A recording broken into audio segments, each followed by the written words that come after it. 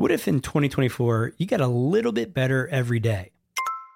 When you're learning a new language with Babbel, that's exactly what you're doing. And if Babbel can help you start speaking a new language in just 3 weeks, imagine what you could do in a full year. Be a better you in 2024 with Babbel, the science-backed language learning app that actually works. Don't pay hundreds of dollars for private tutors or waste hours on apps that don't really help you speak the language. Babbel's quick 10-minute lessons are handcrafted by over 200 language experts to help you start speaking a new language in as little as 3 weeks. Babbel's convenient courses are helping me learn real-life conversation skills in Spanish. It's getting so easy to learn how to order food, ask for directions, or speak to merchants. Studies from Yale, Michigan State University, and others continue to prove Babbel is better. One study found that using Babbel for 15 hours is equivalent to a full semester at college. Babbel has over 16 million subscriptions sold. Plus, all of Babbel's 14 award-winning language courses are backed by their 20-day money-back guarantee. Here's a special limited-time deal for our listeners. Right now, get 55% off your Babbel subscription, but only for our listeners at babbel.com/SPP. That's right. Get 55% off at babbel.com/SPP. That's spelled BABBEL.com/SPP. Rules and restrictions may apply. The podcast where we talk to smart people, but not necessarily done by smart people. That is an awesome question. This one goes down probably on one of my top 5. Hey, I like nutrition. I like to eat food. This is the coolest thing ever. We're going to do this forever. I wish I paid more attention in that class. You know, I'm going to be honest, I don't understand that. As a man, I don't get it. Welcome to smartpeoplepodcast.com. Hello and welcome to Smart People Podcast, conversations that satisfy your curious mind. Chris Stemp here. Thanks for tuning in. We have a very typical Smart People Podcast episode today. One of those ones that's going to bend your mind a little bit, and you can't wait to talk about it over the dinner table with friends or family. Now, many of you have heard of chaos theory, and why you've heard of it, who knows? Similarly, there is another theory that is even more profound. It is called complexity theory. And that theory essentially explains where life comes from, how it's created, what are the laws that govern consciousness and being. And I realize this sounds a little crazy, but it also has relevance in day-to-day life, and it's just plain fascinating. What an amazing conversation. I love finding these diamonds in the rough, as I think of them. And I can't wait for you to listen. Our guest this week is Neil Theise. And Neil is a professor of pathology at NYU School of Medicine. Through his research, he has been a pioneer of adult stem cell plasticity and the anatomy of the human interstitium. He is also a longtime student of Zen Buddhism. Dr. Theise's studies in complexity theory have led to interdisciplinary collaborations in fields such as integrative medicine, consciousness studies, and the relationship between science and religion. Brilliant guy, brilliant topic. Love the book. His new book is called Notes on Complexity, a scientific theory of connection, consciousness, and being. Listen, I've said it once. I've said it multiple times. Reach out to me at smartpeoplepodcast@gmail.com. I'd love to connect with you on a Zoom call, a phone, even via email, and just ask you a few questions about the podcast. Doesn't have to take up a lot of your time, and it actually matters. Every single one I'm responding to, and I'd love your opinion on where this podcast goes from here. So shoot me a quick email. It'll be informal. Can take as little as 5 minutes if that's all you got, or if you want to chat for 30, I'd love to. smartpeoplepodcast@gmail.com. That's it. Let's get into it. We are talking to Neil Theise about his brand new book, Notes on Complexity, a scientific theory of connection, consciousness, and being. Enjoy.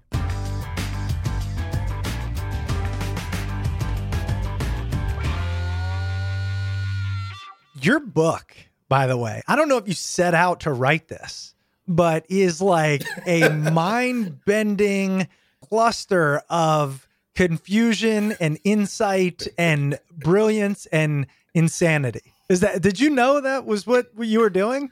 Oh, yeah, sure. Okay, good. You know, the book, I've been doing the book as a talk for about 20 years. Wow. it's evolved and expanded. Often, some of the people I meet, I mention in the book, presenting this stuff got me into rooms where I was talking to people I'd never met before, and they were like, "Oh, I'm thinking something similar." And then together we take it another few steps further.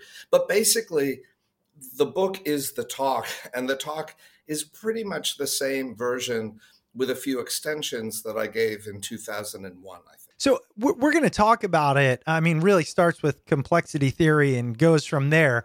To ground it first, I have to tell you some things that jumped out to me. One, this is just interesting, and here's my hook for the listeners.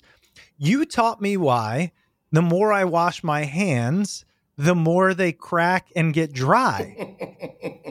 We don't think of that, right? We just go, oh, they're dried out. But why are they dried out, right? And people might go, oh, we're washing. If you're really smart, we're washing away our natural oils. But where did those oils come from? And that's where Neil comes in. So Neil, just for fun, tell us how this works. Okay. So, before I do that, let me just say, with these talks, the reason how crazy and amazing and impossible for anyone else to replicate these talks are, is that as I go through the material, usually when I give a talk to a group of students about a defined topic, it sort of builds and there's an end and everyone in the room is with you in the same moment. This talk, since the very beginning, it's just light bulbs going off all around the room. And for everyone, it's a different light bulb or set of light bulbs. So this is one of your light bulbs, and it's a good one. So there's something called the microbiome, which it's now in the news. There are popular books that are bestsellers about it.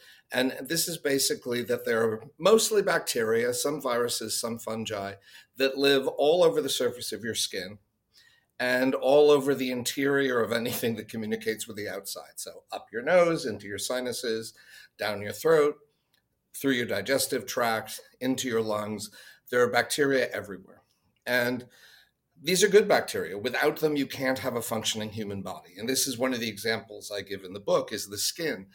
So at the creases of your skin, there are bacteria, as there are here and as there are here. But the bacteria at the creases, they may be different bacteria from person to person, but functionally they all do the same thing, which is they digest material from the cell walls of dying skins at the surface to generate lubricating molecules so your skin doesn't crack. Because, we don't stop to think, how is it that your creases can bend your entire lifetime, decades, over a century, and things don't crack? Because there's auto lubrication. Without the bacteria, you can't be a living, functioning human being.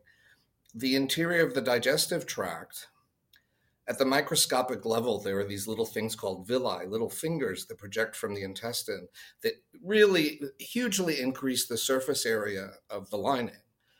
And that's how you're able to digest as much food as you are, given the limited run from top to bottom. You have this incredible surface area. But if there are no bacteria in the digestive tract when an animal is born, you can do this with mice, they don't develop those villi. And they have, they're unable to take in food and digest food. They have a malabsorption problem. And then you add the bacteria and the villi happen. So the anatomy, the microanatomy of your body doesn't arise because your genes have programmed it. Your genes programmed for the interaction with the bacteria, out of which comes the anatomic structure and function. Wait, what? Okay, let me just make sure. That's cool, right? In utero, you have bacteria? Like, how's this work? It's at the moment of birth when you get colonized. You get colonized, and then that colonization from your mother's bacteria tells your body essentially what, like, oh, I need villi to something with this. Is that like to absorb and digest food? Yep. Mm-hmm. And the bacteria is the instructions for that to a degree. Well, It's in Buddhist terms, you can see why the book easily veers into the metaphysical. In Buddhist terms, they call this dependent co-arising. It isn't the bacteria causing it. It isn't your genes causing it. It's the interaction between them that give rise to the normal functioning. So the bacteria and your human genome and your human cells are not separate things that are acting upon each other. And this is the point I'm making in that chapter of the book. They are actually one large community of cells that your human body can't exist without the 50% of cells that are not human. So at the cellular level, this is one of the points I make. At the cellular, normally we're talking to each other and we see our boundaries here. That's easy. And if we were in the room, you'd be sitting there, I'd be sitting here. But if I shook your hand when you came in the room, we would exchange bacteria. If you're sitting in my apartment, which we are, there's dust, right? Well, what's the dust except the shed skin cells and some of the bacteria from off your skin? So at the cellular level, the boundary of your body is no longer just here. It's wherever you're leaving those cells behind. So you walk away from here, you turn the doorknob, leaving your cells, your bacteria behind. And an extreme version of this that's really cool is that if you look at the microbiome on the surface of people's skins in their digestive tracts, people within a household and their pets all share the same microbiome. Yeah. So are they individuals that have bacteria on them? Or are they a giant microbiome that have a few islands of human and dog and cat cells? Where are your boundaries? That's actually a question I do have, which is, and I think you kind of answered it, and you mentioned it many times in your book, which, by the way, I have right here, and I have it highlighted everywhere. So if you see me looking, that's what I'm looking at. Are we human, or are we just a vessel for bacteria? Because the more I've learned is that the bacteria can literally control our mood, for example, they're finding out, like gut bacteria. So are we just a meat sack for bacteria? Well, that brings us to another really important concept in the book called complementarity. So if people who are science geeks like I grew up learning about quantum physics, and the word complementarity was used for this business about how is light a wave or a particle. And depending on the experiment, it looks like one or the other. It turns out it's both, but you can only see one at the same time. So a better version for people to imagine this, for me, it's in the book. I don't know which page the finger? You have it there. Yeah. Is it your finger? No, okay. The faces and the vase. Yeah. Oh, yeah. Yep. Yeah. So you have that famous picture, two faces looking in profile, and they look like faces, but the space between them looks like a vase. Is it two faces or is it a vase? You can really kind of only see one at a time. You can move back and forth, but really you can only see one. So that's another complementarity. To say it's the faces is incomplete. To say it's the vase is incomplete. To say we're humans that have bugs living on them is half the equation. To say that we're a bunch of human material that's controlled by this bacterial ecosystem is also true. So it really depends on the perspective. This is a complementarity. Now, we know that bacteria, you change the bacteria of your gut. You can do this in mice really easy. We're starting to practice it in humans to see whether it can be therapeutic. You can take bacteria from a fat mouse or a depressed mouse and put it into a normal mouse who's not depressed or not fat, and the obesity transfers, the depression transfers, and vice versa. You can undo one or the other. But the fact is that we're also controlling our microbiomes. We're washing our hands. We're meeting specific people who will cross-pollinate microbiomes in a specific way. And now we're getting wise to this, so we're taking all sorts of compounds and capsules and stuff. I've got probiotic gummies that I don't think are doing anything for my digestive. I was going to ask, but I love having two gummies to start my day and end my day. There you go. So, yeah. So it's always a mutuality. This episode is brought to you by Hims. We don't want to admit it, but 52% of men over 40 experience some form of erectile dysfunction. But like many health problems, no one wants to talk about or take up hours of your day to deal with it. That's why you need to check out Hims. Hims is changing men's healthcare by providing simple and convenient access to science-backed treatments for erectile dysfunction, hair loss, weight loss, and more. The entire process is 100% online, so you can get a new routine of improving your overall health faster. Hims offers an array of high-quality options, including pills or chews for ED, and serums, sprays, or oral options for hair loss. If prescribed, your medication ships directly to you, for free and in discreet packaging. No waiting rooms and no pharmacy visits. No insurance is needed. Pay one low price for your treatments, online visits, ongoing shipments, and provider messaging. You can even manage your plan on the Hims app, track progress, and learn more about your conditions and how to treat them from leading medical experts. Start your free online visit today at hims.com/smart. That's HIMS.com/smart for your personalized treatment options. One last time, hims.com/smart. Prescriptions require an online consultation with a healthcare provider who will determine if appropriate. Restrictions apply. See hims.com/twist for details and important safety information. Subscription required. Price varies based on product and subscriptions plan. This episode is brought to you by Rocket Money. If I asked you how many subscriptions you have, would you be able to list all of them and how much you're paying? If you would have asked me this question before I started using Rocket Money, I would have said yes, but let me tell you, I would have been so wrong. I can't believe how many I had and all the money I was wasting. Rocket Money is a personal finance app that finds and cancels your unwanted subscriptions, monitors your spending, and helps you lower your bills.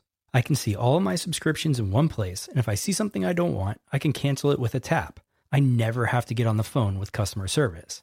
They'll even try to get you a refund for the last couple months of wasted money and negotiate to lower your bills for you by up to 20%. All you have to do is take a picture of your bill, and Rocket Money takes care of the rest. Rocket Money has over 5 million users and has helped save its members on average of $720 a year with over 500 million in canceled subscriptions. Stop wasting money on things you don't use.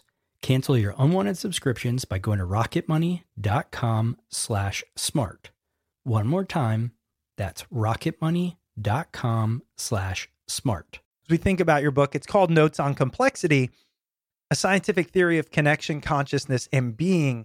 What I didn't realize when I read that title was that there is even something called complexity theory. I've never heard of that. So I'm going to let you describe it. I'll just tell you and the listeners what I found fascinating is essentially, as I understand it, complexity theory is our current best way to understand life. Would you say that's fair? That's totally fair. That's Okay. the point. Okay. That's chapter 1. Yeah. So Yeah. what's interesting, the reason I say that is because if it's the best way we know to understand life, I would venture to guess less than 10% of the people listening to this podcast who are well-learned, well-read, have ever heard of it. Now, how have you heard of chaos theory? Yes. Right. Now, why have you heard of chaos theory? It's like, I have no idea. Because there was a really terrific popular book by James Gleick in the year 2000, I think, Okay. that hit the New York Times bestseller list. Ah. And fractals, you know. Oh what my gosh. fractals are. We're going to talk about fractals. Right. So Yeah. everyone's seen fractals. They have no Yeah. idea what their significance is, but they've Exactly. seen them because they're gorgeous. Yes. So there was a moment where there was a reason that it caught the popular imagination.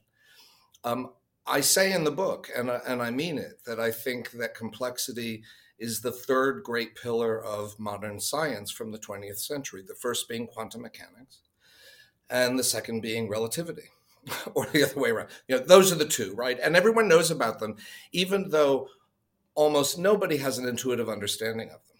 And even experts have a problematic intuitive understanding of them, right? Yeah. And these are famous.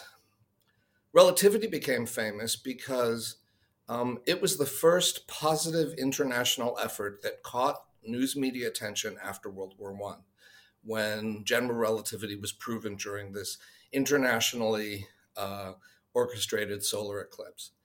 And Einstein is one of the first really true modern celebrities because of that. So there were celebrity cigars, relativity cigars, relativity playing cards. Wow. I didn't it was realize that. crazy. It was Yeah. crazy. He was the Kim Kardashian of his day Love for it. relativity.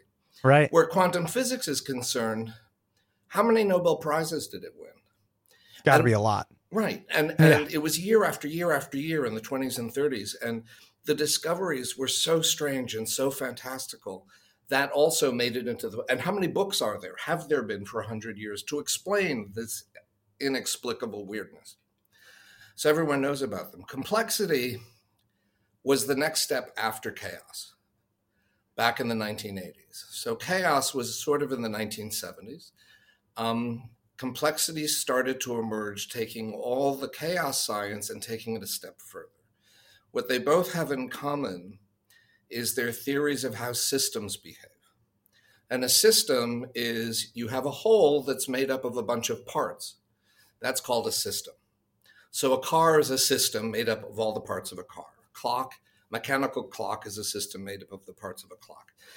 And you know that if you look at all the parts of a clock or a car, you could deduce from all of it, without even rebuilding it, what it is you're going to make. And certainly, if you put it all together, you get a clock. So in that case, the sum of the parts is exactly what the whole is. The whole is exactly the sum of its parts, right? Yep. Chaos was the first thing that you couldn't do that with. It looked at natural processes that you required open-ended computer programming to model them because they weren't a static thing. They were always changing. So the way fractals were discovered is you had a computer model that generated these images as it did its calculations. And the more it did its calculations, the more refined and infinitely filigreed were these fractal structures that came in. The thing about chaos is, and so you see fractals everywhere, the shape of trees, shape of clouds, the way a heart beats is a chaotic system. The thing about those, that's the famous butterfly flapping its wings in Brazil creates a tornado in Texas. That's the original formulation. The thing about that is that every time, if you model it, every time that butterfly flaps its wings the same way, it will always generate that tornado in Texas, exactly the same way. So And it's that's predictable. chaos? That's chaos? That's chaos. Okay, yeah. Because I know that differs from complexity. Right. Yeah, Complexity is that even if you have exactly the same starting conditions, things will happen that are unpredictable. And that instantly, that's recognizable what living things do. You can have two identical twins. Why aren't they the same? And the longer they go, the farther off they go in separate directions. If you do this in computer modeling, you can start the same modeling of a complex system, like how cells organize into tissue, or how ants form colonies, or how our banking system works. And given what's in the news, we could talk about banks. It doesn't work, right? Yeah. The thing is that for all these living things, ants, cells in the body, banking systems, flocks of birds, they all self-organize these smaller parts, the ants, the birds, the cells, the people, all self-organize into larger scale structures, ant colonies, tissues, organs, bodies, flocks of birds, humans into cities, economic systems, everything into the ecosystem. The rules of complexity are extremely simple, but they generate this incredible diversity that's open-ended, unpredictable, adaptive. Everything around us really fits under the complexity category. And the thing is that there were no sudden discoveries to make the news. Right. But it just gathered over time. I look at it as complexity fills in the gap between the infinitesimal that quantum physics shows us and the vastness at galactic scales that relativity shows us, complexity fills it all in between where we live and where we see it. You equate in your book a number of times to ants, like you just did. And I think it's very helpful. And you said, in an ant colony, nobody is telling the ants what to do. The queen does not give marching orders. Right. And the second you wrote that, I went, oh my God, you're right. Right. Wait, Yeah. how do they know what to do? And that question is essentially answered by complexity theory. Right. And Bingo. so I just, for others, that's the way to understand it in my mind. Yeah. Now, how it does that, we're going to talk about. But the human body is also created that way, which I didn't realize. The brain doesn't tell the body how to form or what to do. No. It just forms. So tell us how that happens using complexity theory, obviously. I mean, not the whole thing, but. So again, the same, regardless of what the complex system is, whether it's ant colonies, flocks, cities, bodies, the rules are the same. You have a bunch of interacting things. So in the body, it's cells, and they're interacting with each other. And first, one cell doesn't make a body. 3 cells don't make a body. You need a whole number of them. The more cells you have, the more complex the body you can have.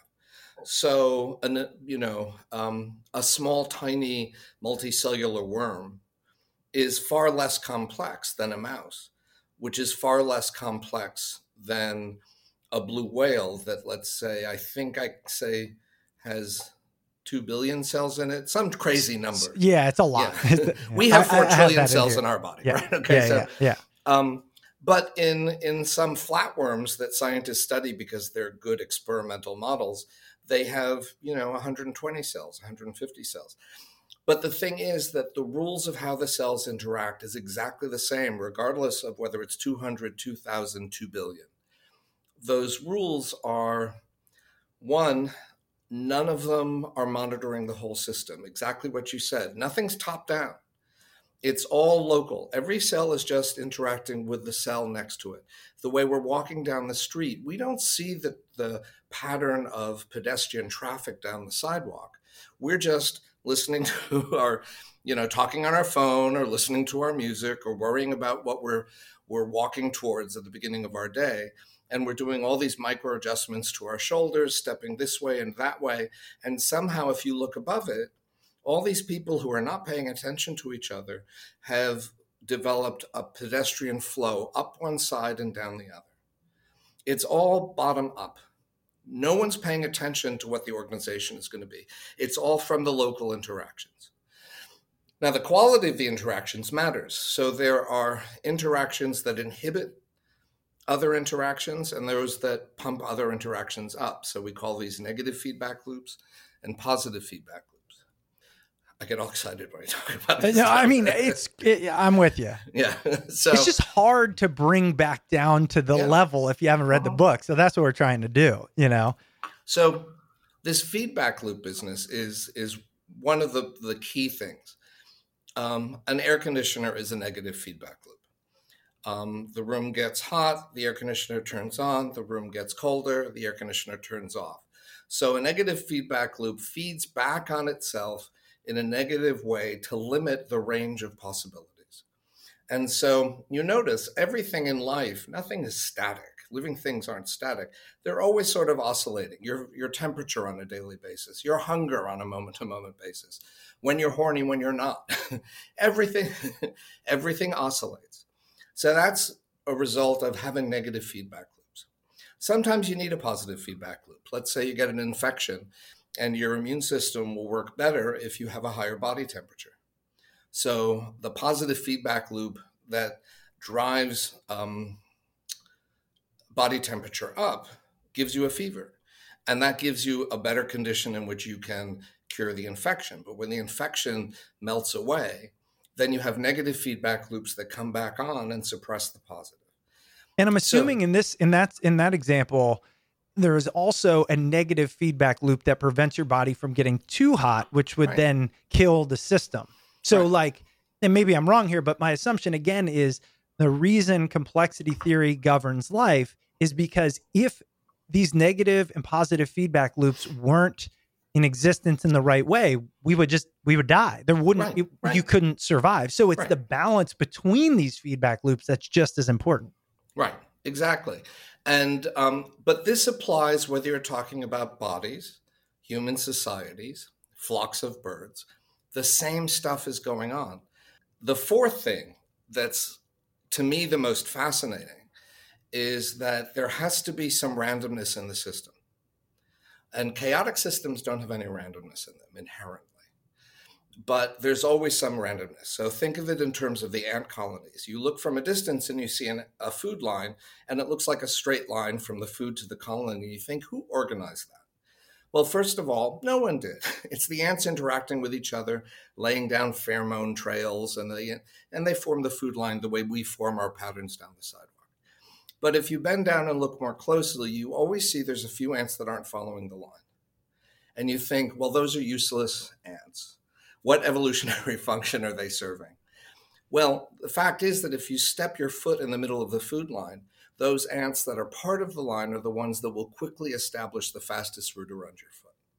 Or when the food runs out, it's those ants that are likely to find a new food source and reestablish a new line. So a small amount of randomness is necessary to adapt if the environment changes.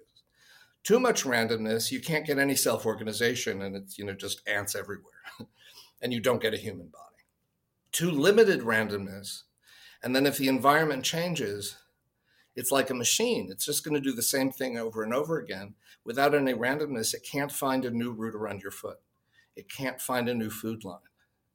And the system collapses. Neil, I just thought about this, and this shit is so trippy, man. I feel like I need to be on drugs to talk about it. And it's everywhere. Yeah, that I do want to get into, because people might be going, yeah, but so what? But when you can leverage a model to have a better understanding of the world you inhabit, like, that's helpful. And that's what this does. Imagine what you were just talking about, right? I want to stay on this for a while because I think there's a lot of cool things. What's the principle that this one is called? I call it, a technical term for it is quenched disorder, which I like. But limited randomness. That is essentially defining evolution. Yeah. Well, that's what it is, right? Well, it gets even trippier. Okay. So there was a computer game called the Game of Life. Oh, the Game of Life. Oh, I'm so glad you're going into this. Okay, yeah, go. And nerdy kids of my age, I remember when this was in Scientific American. I think it was 1970. And it was just a computer game. And how many boxes around a single box were dark would determine whether in the next round that box would stay dark or would die and go white. And so you'd get these shapes and patterns. It turned out that, long story short, because of that game, it was a very simple model of something that had to do with chaos and had to do with order, but it wasn't entirely clear. And this guy, Chris Langton, and another guy, David Packard, they were both studying this in the same way in parallel, and they both made the same discoveries at the same time, which was that if you change the parameters of the game slightly, the game would either freeze and die, or it would just be noise. And that was technically a version of chaos. But in this zone between perfect order and chaotic disorder, there was a zone where all of a sudden you had these self-perpetuating, often biological-looking forms and shapes that would just grow and change and adapt and were open-ended, completely unpredictable. You could start the game exactly the same way, and that zone would never go in exactly the same way. That was the complexity region of the Game of Life. And so mathematically, complexity lies at the border between fractal chaos and perfect order. And there's this tension between chaos and order, out of which, in that little narrow zone there's this dynamic creativity out of which come living things.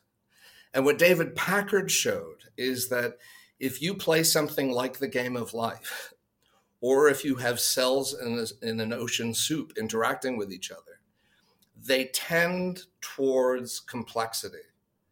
That complexity is the natural outcome of self-organizing systems with a little bit of randomness. And the natural outcome of that is evolution. Complexity is evolution. Right. It's the process. It's the mathematical description of what Darwin was talking about. I'm trying to simplify because that's what my brain needs. But like the human body is very structured. Okay. The cells know what to do, and we all look generally the same and have, down to an infinitesimal degree, things do exactly what they're told, but not 100%. Because if they did, the first introduction of anything, any catastrophe, illness, whatever, we'd be wiped out immediately. Right. So essentially the theory of evolution being small adaptive changes, which come from mutations, which are that random. Were random. Exactly. Yeah. Those people's mutations allowed them to survive, which goes on. That right there is what we're talking about. If we were perfect machines where you could explain the outcome, one thing that changes in the system, all wiped out.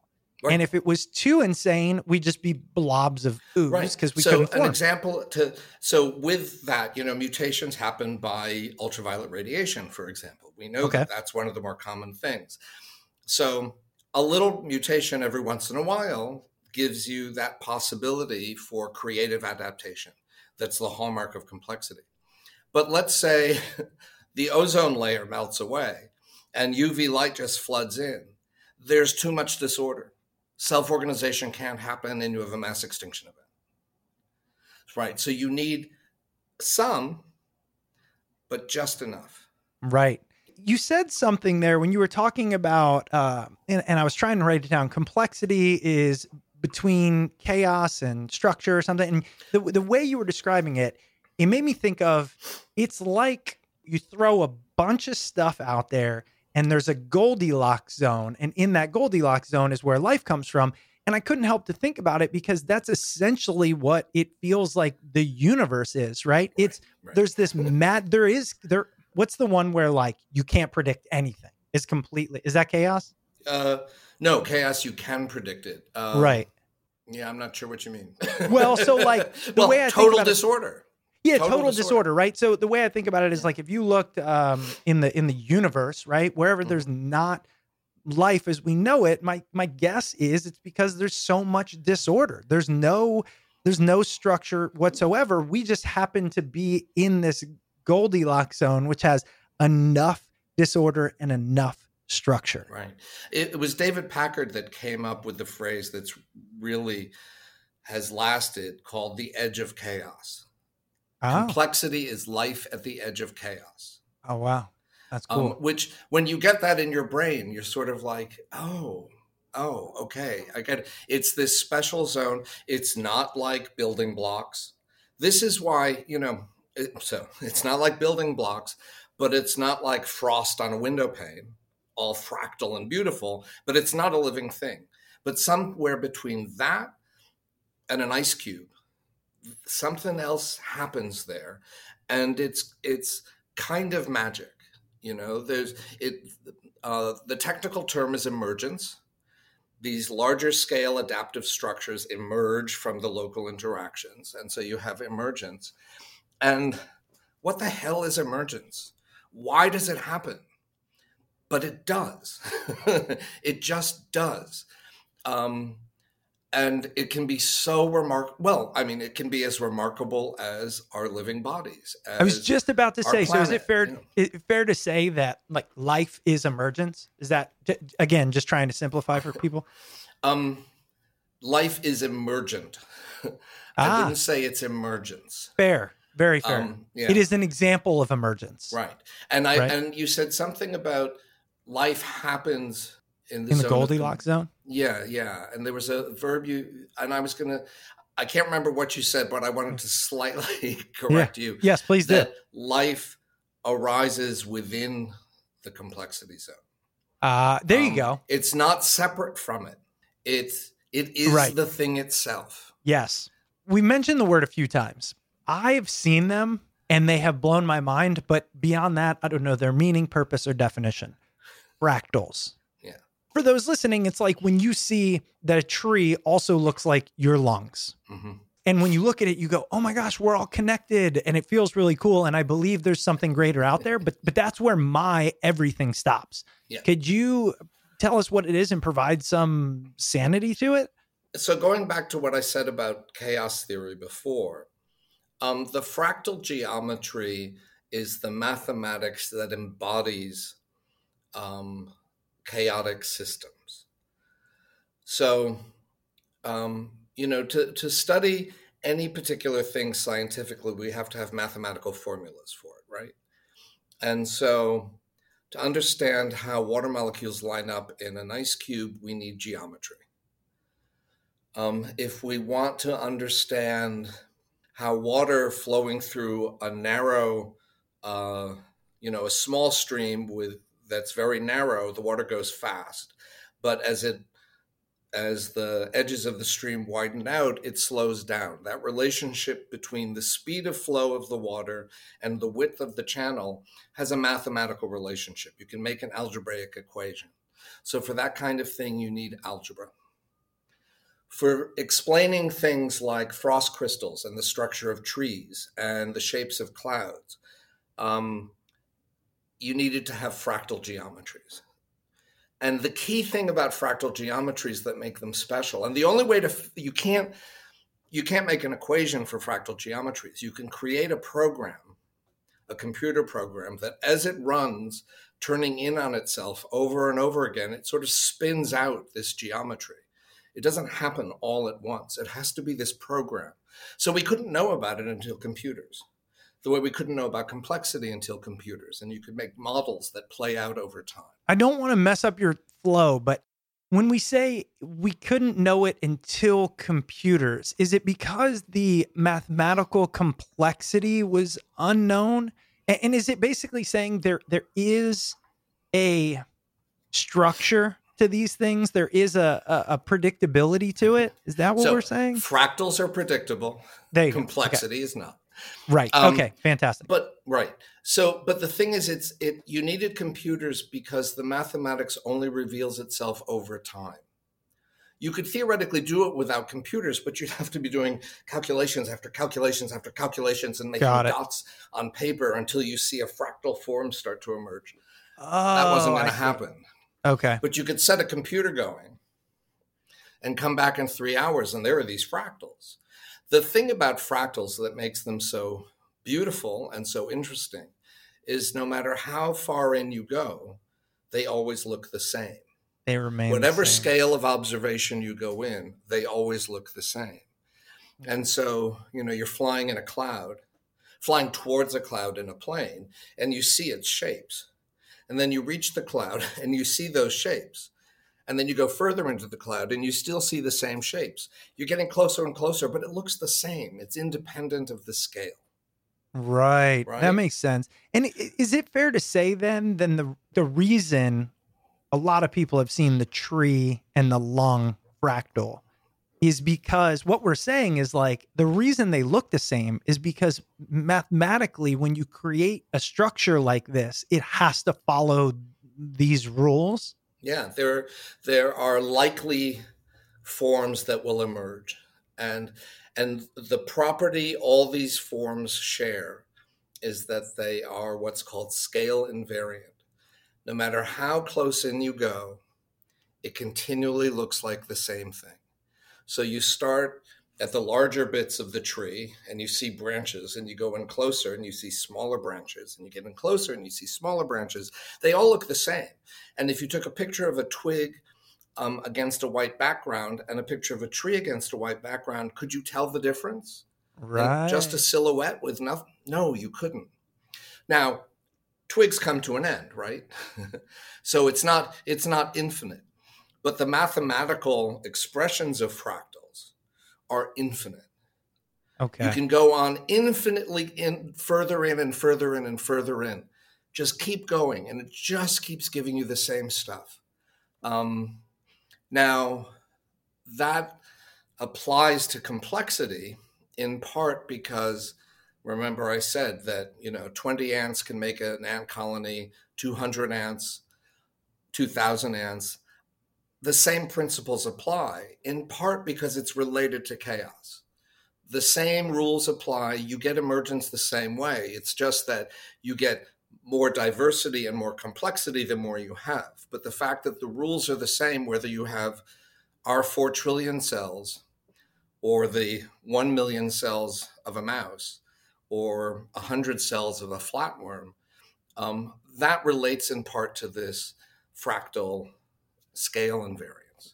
I have to ask you, right? That one of the last parts of the subtitle is consciousness.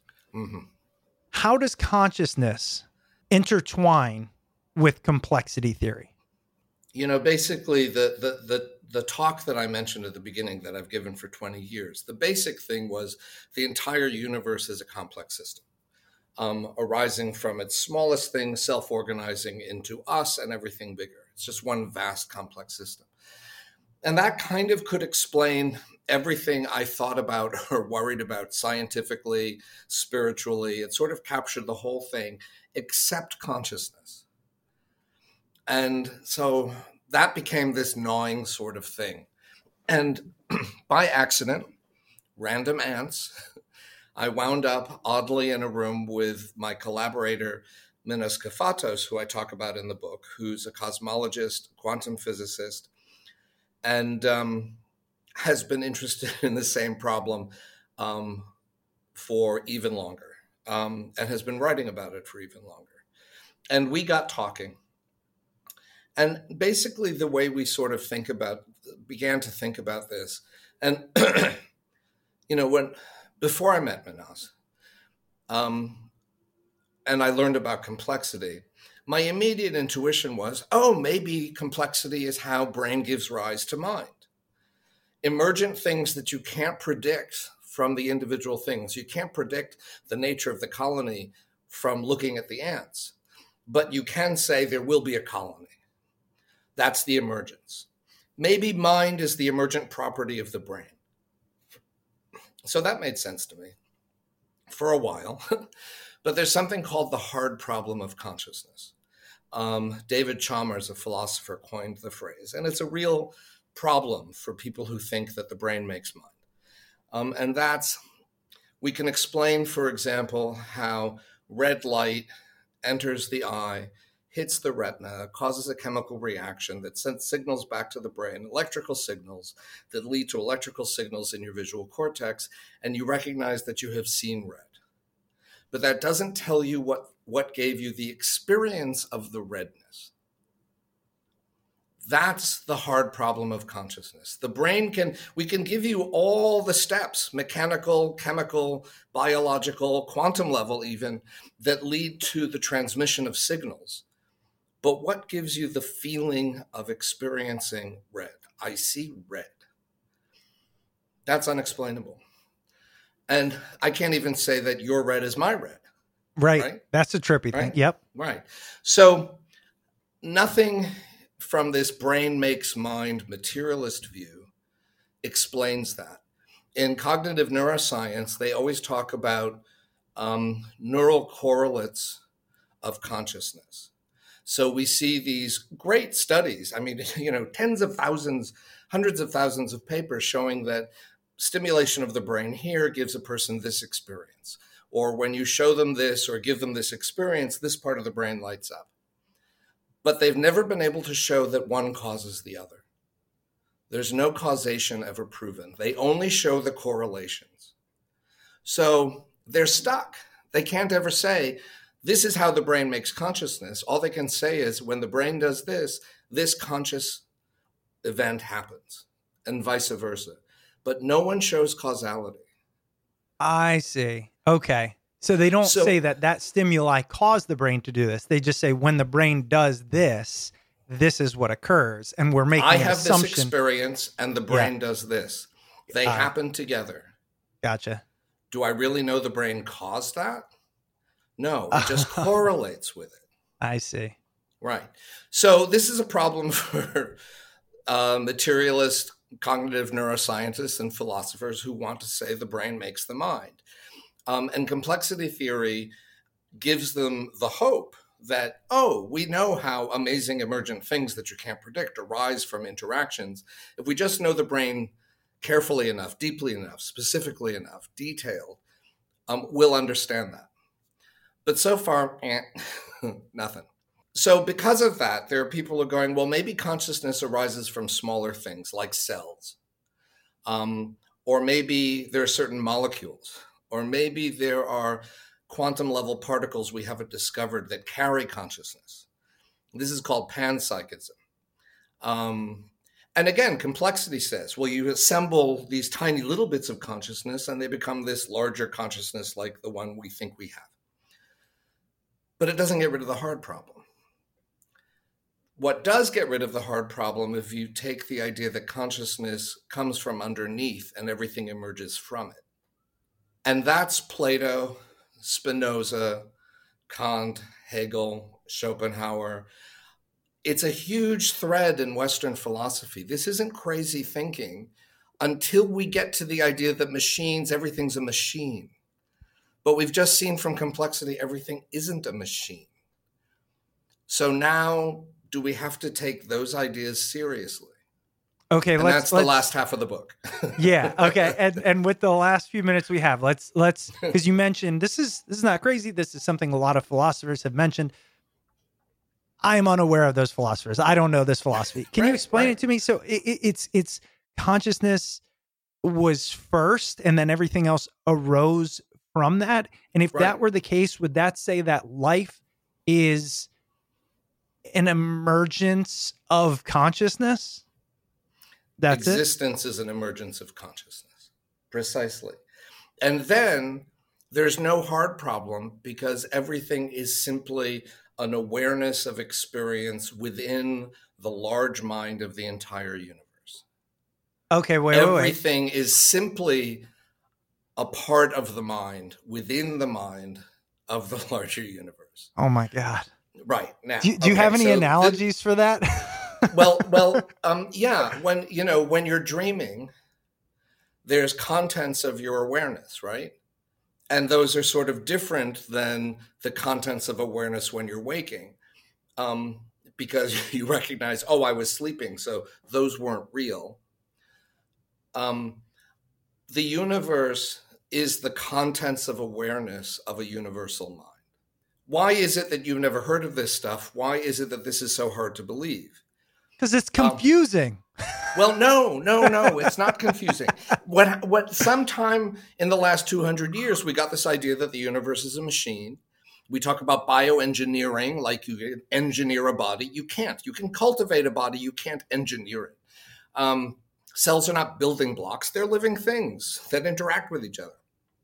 How do we get this idea that material reality is everything? It crystallized by these philosophers, chapter 10, in Vienna in the 1930s, called the Vienna Circle. And they were the ones that said, the only things that are worth talking about, the only things that you can rely on are empirical science, and formal logic, mathematics.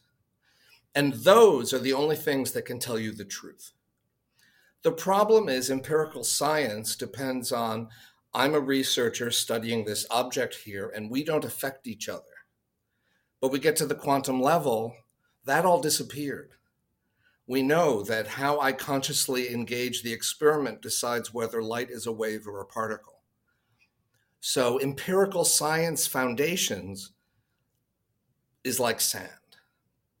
There's this other guy that completely, even more resolutely destroyed the idea that mathematics can, just a series of proofs starting with basic principles, could explain all the structures in the universe. It turned out that's not true. There are statements that are true mathematically that you can't prove are true. You can only apprehend them through your mind. So this materialist worldview that we live in came from these guys, almost entirely men, unsurprisingly, few women. And it doesn't work. It was wrong. So we're not stuck with the materialist view. And that means intuitions are available as valid ways to understand the universe. And some intuitions, for example, people who have been in deep meditation for years experience the nature of their mind as something arising from mind that goes ever deeper. Like our small minds are like the waves at the top of the ocean, but the ocean goes all the way down.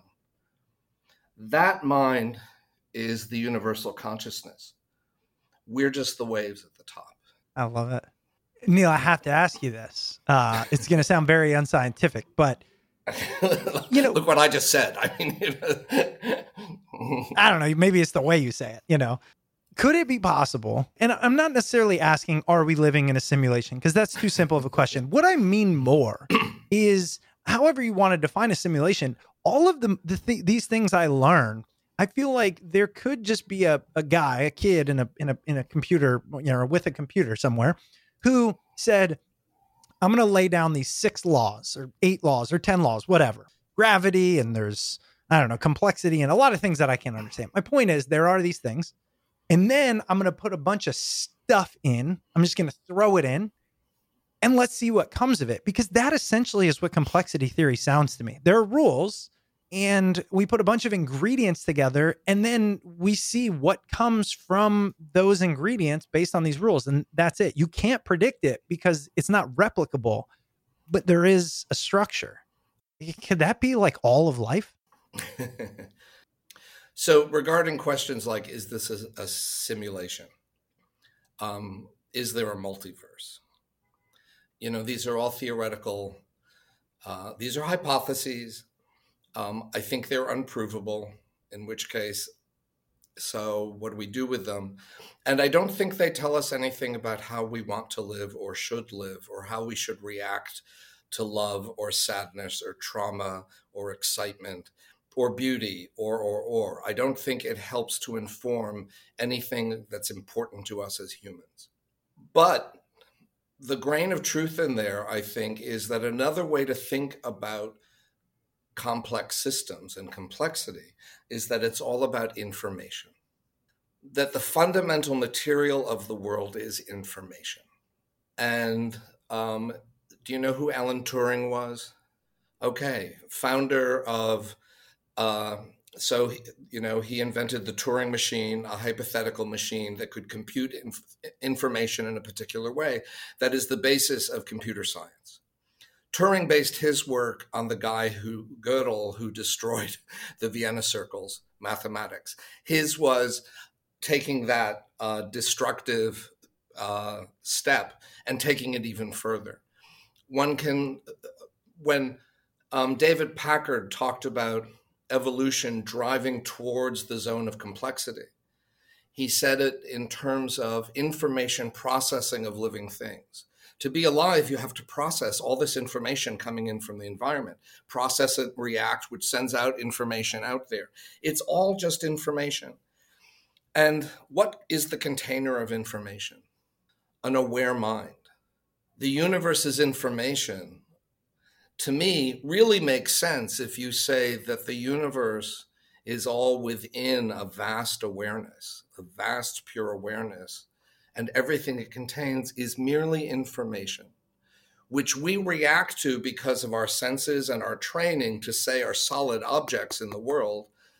But the middle part of the book, where's there a real thing? If you go down smaller scales, bodies become cells, cells become molecules, molecules become atoms, atoms become subatomic particles. There's no thing anywhere, in fact.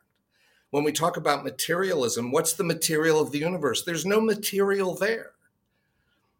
There's only information. I mean, I look, didn't do that stuff in my book because I just But it's so amazing. Yeah. Oh man, I wish we could talk more. I got to take my son to practice. Well, for those feeling the same way I do, for those feeling the same way I do, number one, Neil, you're coming back. It just is, because Okay. I want to talk to you more about like what we do with it and all this good stuff. A great place to start is the book. So, Notes on Complexity, a scientific theory of connection, consciousness, and being. By the time you hear this, it will be out.